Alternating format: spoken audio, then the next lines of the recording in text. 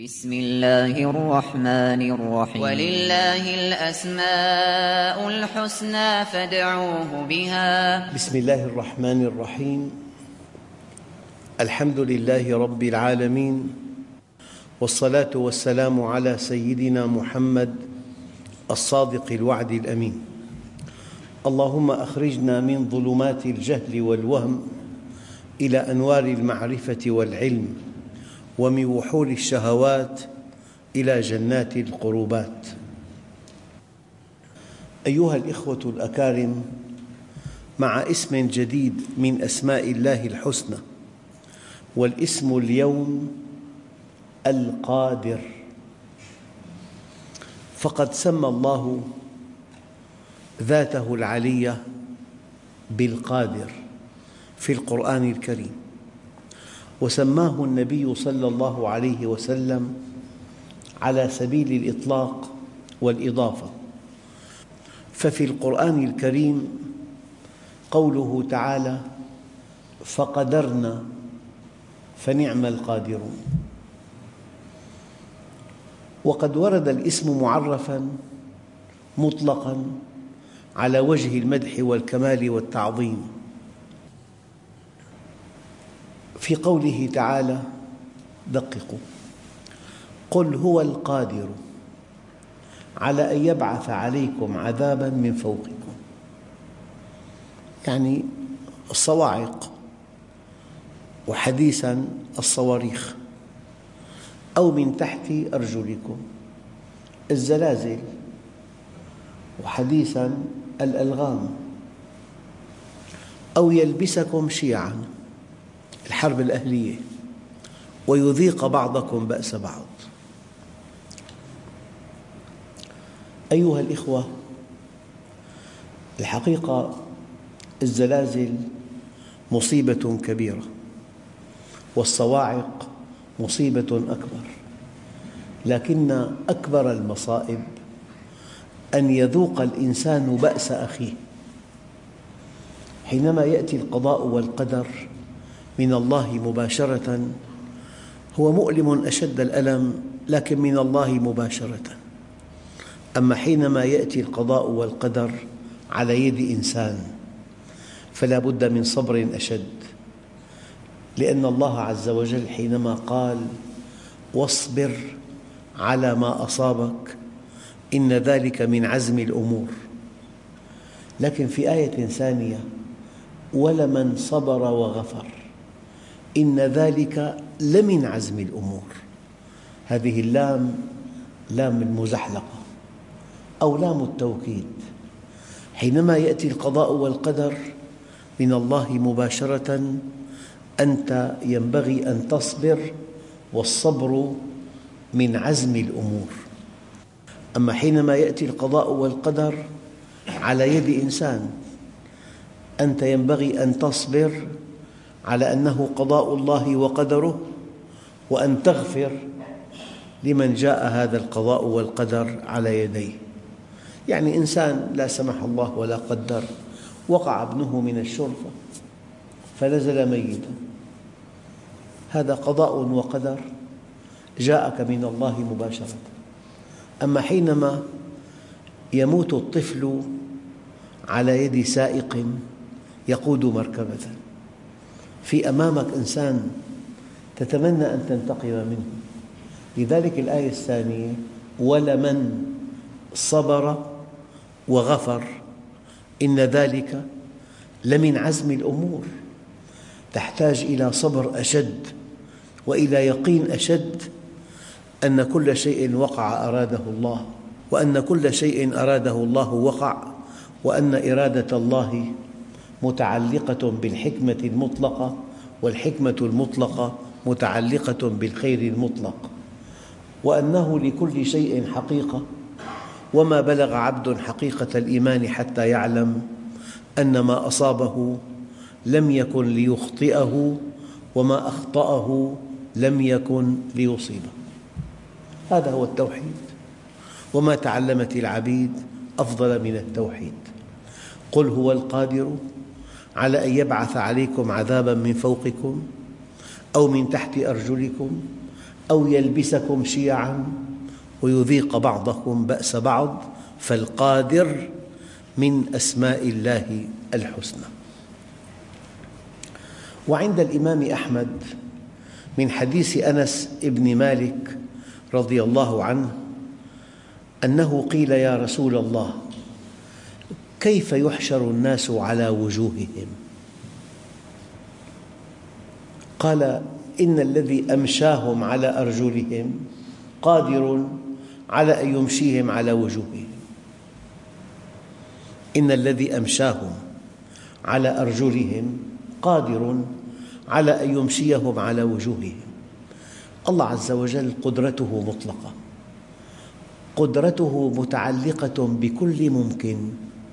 أي شيء وقع الله عز وجل أراده، وأي شيء أراده الله وقع، وهو فعال لما يريد. الآن القادر في اللغة، القادر اسم فاعل من فعل قدر يقدر ويقدر، يقدر ويقدر، عين المضارع جاءت مكسورة وقد تأتي مضمومة، قدر يقدر ويقدر، قدرا وقدرا. لغة العرب واسعة جدا. يقال: قدرت الأمر أقدره إذا نظرت فيه ودبرته. وقدر كل شيء ومقداره مقياسه. وقدر الشيء بالشيء وقدره قاسه.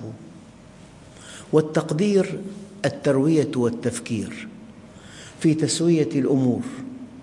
ويقال: قدرت لأمر كذا إذا نظرت فيه ودبرته وقايسته. هذا في شأن اللغة.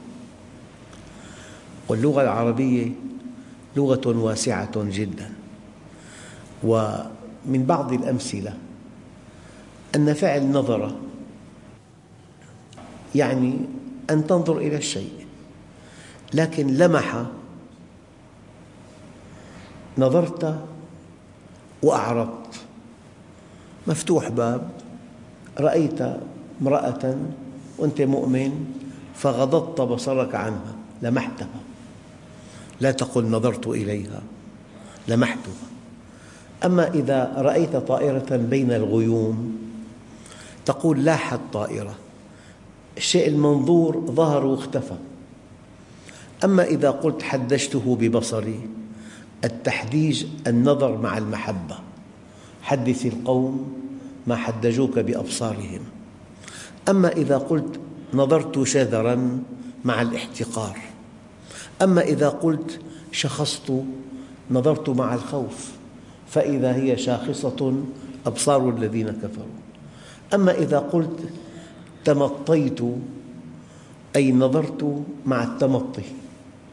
أما إذا قلت استشرف الشيء، أي نظر إليه وقد تمدد قليلاً. استشف، نظر إلى الشيء وقد لمسه بيده. أما إذا قلت رنى، نظر مع المتعة، رنوت إلى المنظر. أما إذا قلت رأى، هي رؤية قلبية. فالعربية واسعة جدا في التعبير، ولكن مع الأسف الشديد تضعف اللغة أحيانا بضعف أهلها، وتقوى اللغة بقوة أهلها. الآن القادر سبحانه وتعالى هو الذي يقدر المقادير في علمه، وعلمه هو المرتبة الأولى في قضائه وقدره. يقدر المقادير في علمه. فالله عز وجل قدر كل شيء قبل صنعه في خطة. البناء الشامخ العملاق ناطحة السحاب تبدأ بورق، بخارطة. والقادر هو الذي نظم أمور الخلق قبل إيجادهم وإمدادهم. لذلك فإن القدر عند علماء العقيدة مبني على التقدير والقدرة. في علم وفي قدرة. فبدايته في التقدير، قال تعالى: وكان أمر الله قدرا مقدورا. قدر مقدور مخطط له، يسبقه علم دقيق دقيق. وقال سبحانه: إن الله بالغ أمره قد جعل الله لكل شيء قدرا. قد جعل الله لكل شيء قدرا، أي من التقدير. ومن ثم فإن القادر هو الذي قدر المقادير قبل الخلق والتصوير. قدر المقادير قبل الخلق والتصوير. لكن نحن كبشر حينما نبني بناء نأتي بكذا ألف متر من البلاط، لكن ما في إنسان على وجه الأرض ولا في مهندس بيقدر يقول لك نحتاج إلى 83 ألف متر و7 بلاطات. هذا التقدير الدقيق جدا فوق طاقة البشر.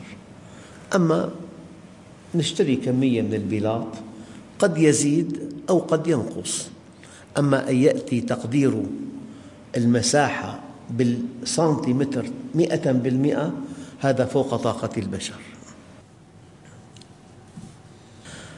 الله عز وجل من معاني القادر فضلاً عن التقدير يأتي معنى القادر من القدرة، علم دقيق دقيق دقيق وقوة خارقة.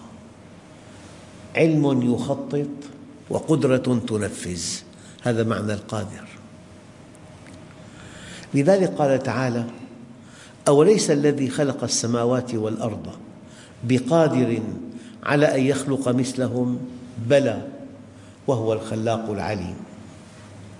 وقال أيضاً: فلا أقسم برب المشارق والمغارب إنا لقادرون على أن نبدل أمثالهم، على أن نبدل خيراً منهم وما نحن بمسبوقين. أيها الإخوة، الآيات تتعلق بإمكانية تحقيق المقدر. وإنا على أن نريك ما نعدهم لقادرون. الله عز وجل وعد الناس، وعد المرابي بالدمار، وعد العاصي بالهلاك، لكن قد يتاح لك أن ترى وعد الله ووعيده محققاً، وقد لا يتاح.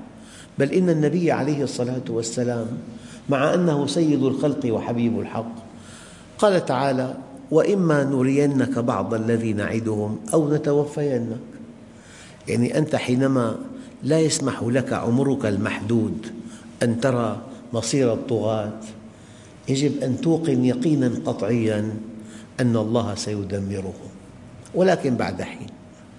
روى الترمذي من حديث ابن عباس رضي الله عنهما قال: كنت خلف رسول الله صلى الله عليه وسلم يوماً فقال: يا غلام، إني أعلمك كلمات، احفظ الله يحفظك،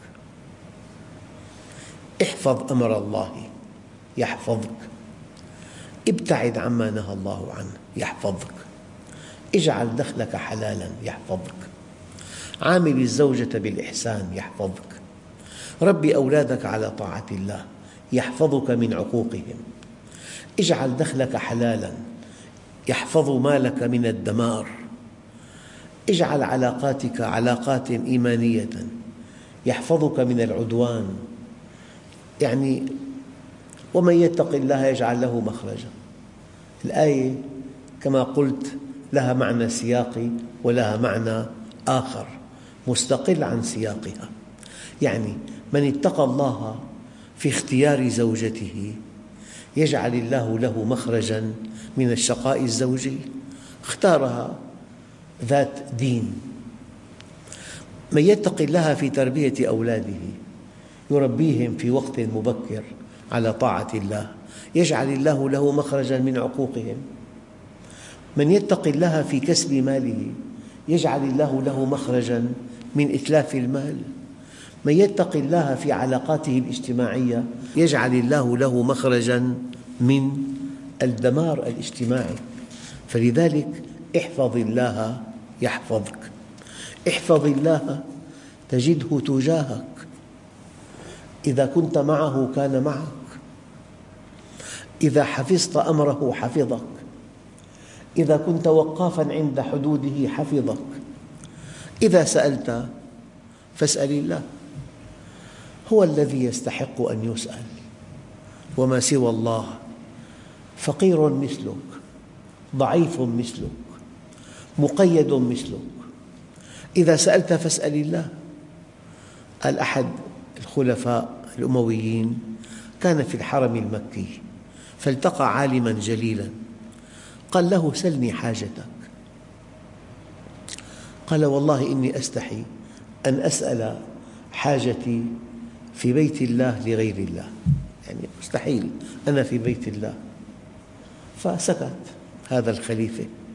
التقاه خارج الحرم، قال له: سلني حاجتك.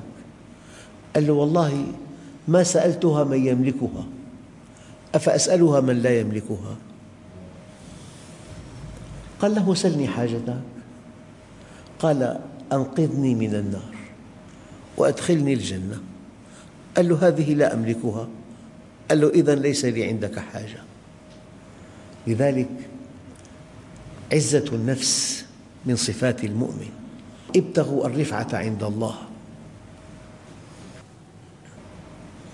إذا سألت فاسأل الله، وإذا استعنت فاستعن بالله.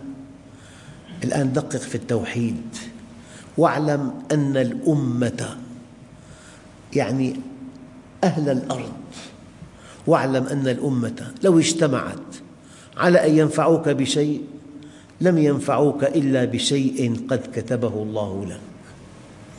لو أن أهل الأرض اجتمعوا أن ينفعوك بشيء لم ينفعوك إلا بشيء قد كتبه الله لك، ولو اجتمعوا على أن يضروك بشيء لم يضروك إلا بشيء قد كتبه الله عليك. هذه الحقيقة، علاقتك مع الله وحده. لذلك إذا سألت فاسأل الله، وإذا استعنت فاستعن بالله. وما تعلمت العبيد أفضل من التوحيد. رفعت الأقلام وجفت الصحف. الله عز وجل يقول: وإن من شيء إلا عندنا خزائنه ما ننزله إلا بقدر معلوم. الله غني، في جفاف. هذا التقنين في الأمطار تقنين تأديب لا تقنين عجز. وإن من شيء إلا عندنا خزائنه. كنت مرة في عاصمة في بلد إفريقي كوناكري، قيل لي أمطارها في الشتاء 400 ملم في الليلة الواحدة. 400 ملم، يعني ضعف ما ينزل من الأمطار في العام كله في دمشق. وإن من شيء إلا عندنا خزائنه. نهر الأمازون كثافته 300 ألف متر مكعب بالثانية. 300 ألف متر مكعب بالثانية. وإن من شيء إلا عندنا خزائنه وما ننزله إلا بقدر معلوم. وقال تعالى: والقمر قدرناه منازل حتى عاد كالعرجون القديم إنا كل شيء خلقناه بقدر. من خلال هذه الآيات كلمة قادر من التقدير، وكلمة قادر من القدرة. تخطيط وتنفيذ، علم وعمل، تصميم وتنفيذ، من التقدير ومن القدرة. نحن في القضاء والقدر، والقضاء والقدر يتضح جلياً في هذا الحديث الصحيح الذي ورد عند الإمام البخاري من حديث عمر رضي الله عنه لما رجع عن البلد التي فيها طاعون. سيدنا عمر بن الخطاب رجع عن بلد فيها طاعون. قال له أبو عبيدة رضي الله عنه: أفرارا من قدر الله؟ فقال عمر: لو غيرك قالها يا أبا عبيدة. نعم، نفر من قدر الله إلى قدر الله، نفر من قدر الله إلى قدر الله. أرأيت لو كان لك إبل هبطت واديا له عدوتان، إحداهما خصبة والأخرى جدبة، أليس إن رعيت الخصبة رعيتها بقدر الله، وإن رعيت الجدبة رعيتها بقدر الله؟ نعم، نفر من قدر الله إلى قدر الله. المرض قدر الله والصحة قدر الله، نفر من المرض عن طريق الأدوية إلى قدر الله وهو الصحة. فجاء عبد الرحمن بن عوف وكان متغيبا في بعض حاجته، فقال: إن عندي من هذا علما سمعت رسول الله صلى الله عليه وسلم يقول: إذا سمعتم به، أي بالطاعون، بأرض كذا فلا تقدموا عليه، وإذا وقع بأرض وأنتم بها فلا تخرجوا فرارا منه. قال: فحمد الله عمر ثم انصرف. يعني إن رعيت هذه الأرض الجدباء ترعاها بقدر الله، وإن رعيت هذه الأرض المخصبة ترعاها بقدر الله، ونحن نفر من قضاء الله إلى قضاء الله، ومن قدر الله إلى قدر الله. أخواننا الكرام، أحياناً الأمور تتعقد والدين بسيط. الدين ينبغي أن يكون كالهواء نستنشقه بيسر. الدين يحتاجه كل إنسان، يحتاجه المثقف ثقافة عالية، يحتاجه الأمي، يحتاجه البسيط.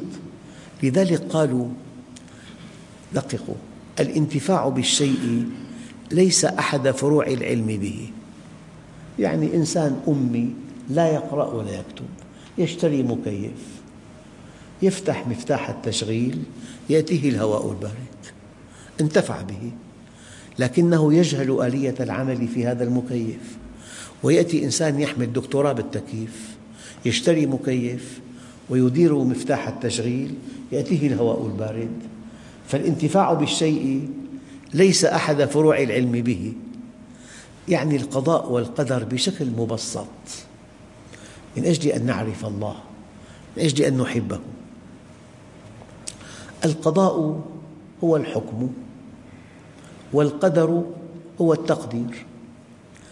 فحينما يحكم الله على عبد بالانحراف عن منهجه يقدر له تدبيراً حكيماً يرده إليه.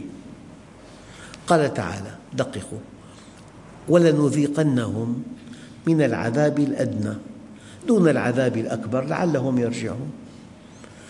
يعني إنسان يقف في شرفة، وفي أمام الشرفة ساحة، والساحة يتفرع منها عدة طرق، فله شخص عزيز في هذه الساحة مشى في طريق خطرة، علم هذا الذي وقف في الشرفة أن هذا الإنسان مشى في طريق مؤذية تنتهي بملاهي ساقطة، فأرسل له من يقنعه أن يعود من هذا الطريق. فالقضاء والقدر، القضاء حكم والقدر تقدير حكيم تدبير. القضاء حكم والقدر تقدير حكيم. نعم. الآن هذه الحقيقة الدقيقة سأقربها بمثل آخر. نقول: يطلع الطبيب على مؤشرات ضغط الدم لدى مريض، فيرى الضغط مرتفعاً، يعني 16-18. الاطلاع على ضغط الدم المرتفع هذا قضاء حكم. الآن الطبيب يتخذ قرار يمنع المريض من تناول الملح ويعطيه دواء مدرا بمقادير دقيقة، فاطلع على ضغطه المرتفع، قضاء، أمر بإيقاف الملح في الطعام، إعطاء دواء مدر. هذا القدر، القضاء والقدر. الآن الطبيب نفسه بعد حين، بعد أيام، مر على هذا المريض، اطلع على مؤشر الضغط لدى هذا المريض، رآه طبيعياً. هذا هو القضاء أي الحكم. فقال: أوقفوا حمية الملح، وقفوها، قدموا له طعام مع الملح، ويخفض مقدار الدواء المدر. هذا هو القدر. فالقضاء والقدر علم دقيق وأمر حكيم. الإيمان بالقدر يذهب الهم والحزن. لكل شيء حقيقة، وما بلغ عبد حقيقة الإيمان حتى يعلم أن ما أصابه لم يكن ليخطئه، وما أخطأه لم يكن ليصيبه. إخوتنا الكرام، هذا الدين العظيم حاجتنا إليه كحاجتنا إلى الهواء. يجب أن نبسطه، ويجب أن نعقلنه، ويجب أن نطبقه حتى نقطف ثماره. والتعقيد ليس في صالح المؤمنين. أحياناً ترى الأمور معقدة جداً. يعني إنسان أراد أن يسلم على يد شيخ من شيوخ تقليديين، أبقاه في أحكام المياه 6 أشهر: حكم الوضوء بماء الحمص، حكم الوضوء بماء العدس، حكم أنواع المياه، القلة والقلتان، حتى خرج هذا الإنسان من جلده وترك هذا الدين. التقى بعالم آخر، الأمور عنده بسيطة، قال له: الماء الذي تشربه توضأ منه. أنا أرى أن هذا الدين شيء عظيم جدا، بس ينبغي أن نبسطه، ينبغي أن نعطيه تفسيراً معقولاً مقبولاً. لذلك هذا الذي التقى بالجالية الإسلامية في بريطانيا قال: أنا لا أصدق أن يستطيع العالم الإسلامي اللحاق بالغرب، على الأقل في المدى المنظور لاتساع الهوة بينهما، ولكنني مؤمن أشد الإيمان أن العالم كله سيركع أمام أقدام المسلمين، لا لأنهم أقوياء، ولكن لأن خلاص العالم في الإسلام. ولكن بشرط، هنا الشاهد: أن يحسنوا فهم دينهم، أن يحسنوا تطبيقه، أن يحسنوا عرضه على الطرف الآخر. والحمد لله رب العالمين.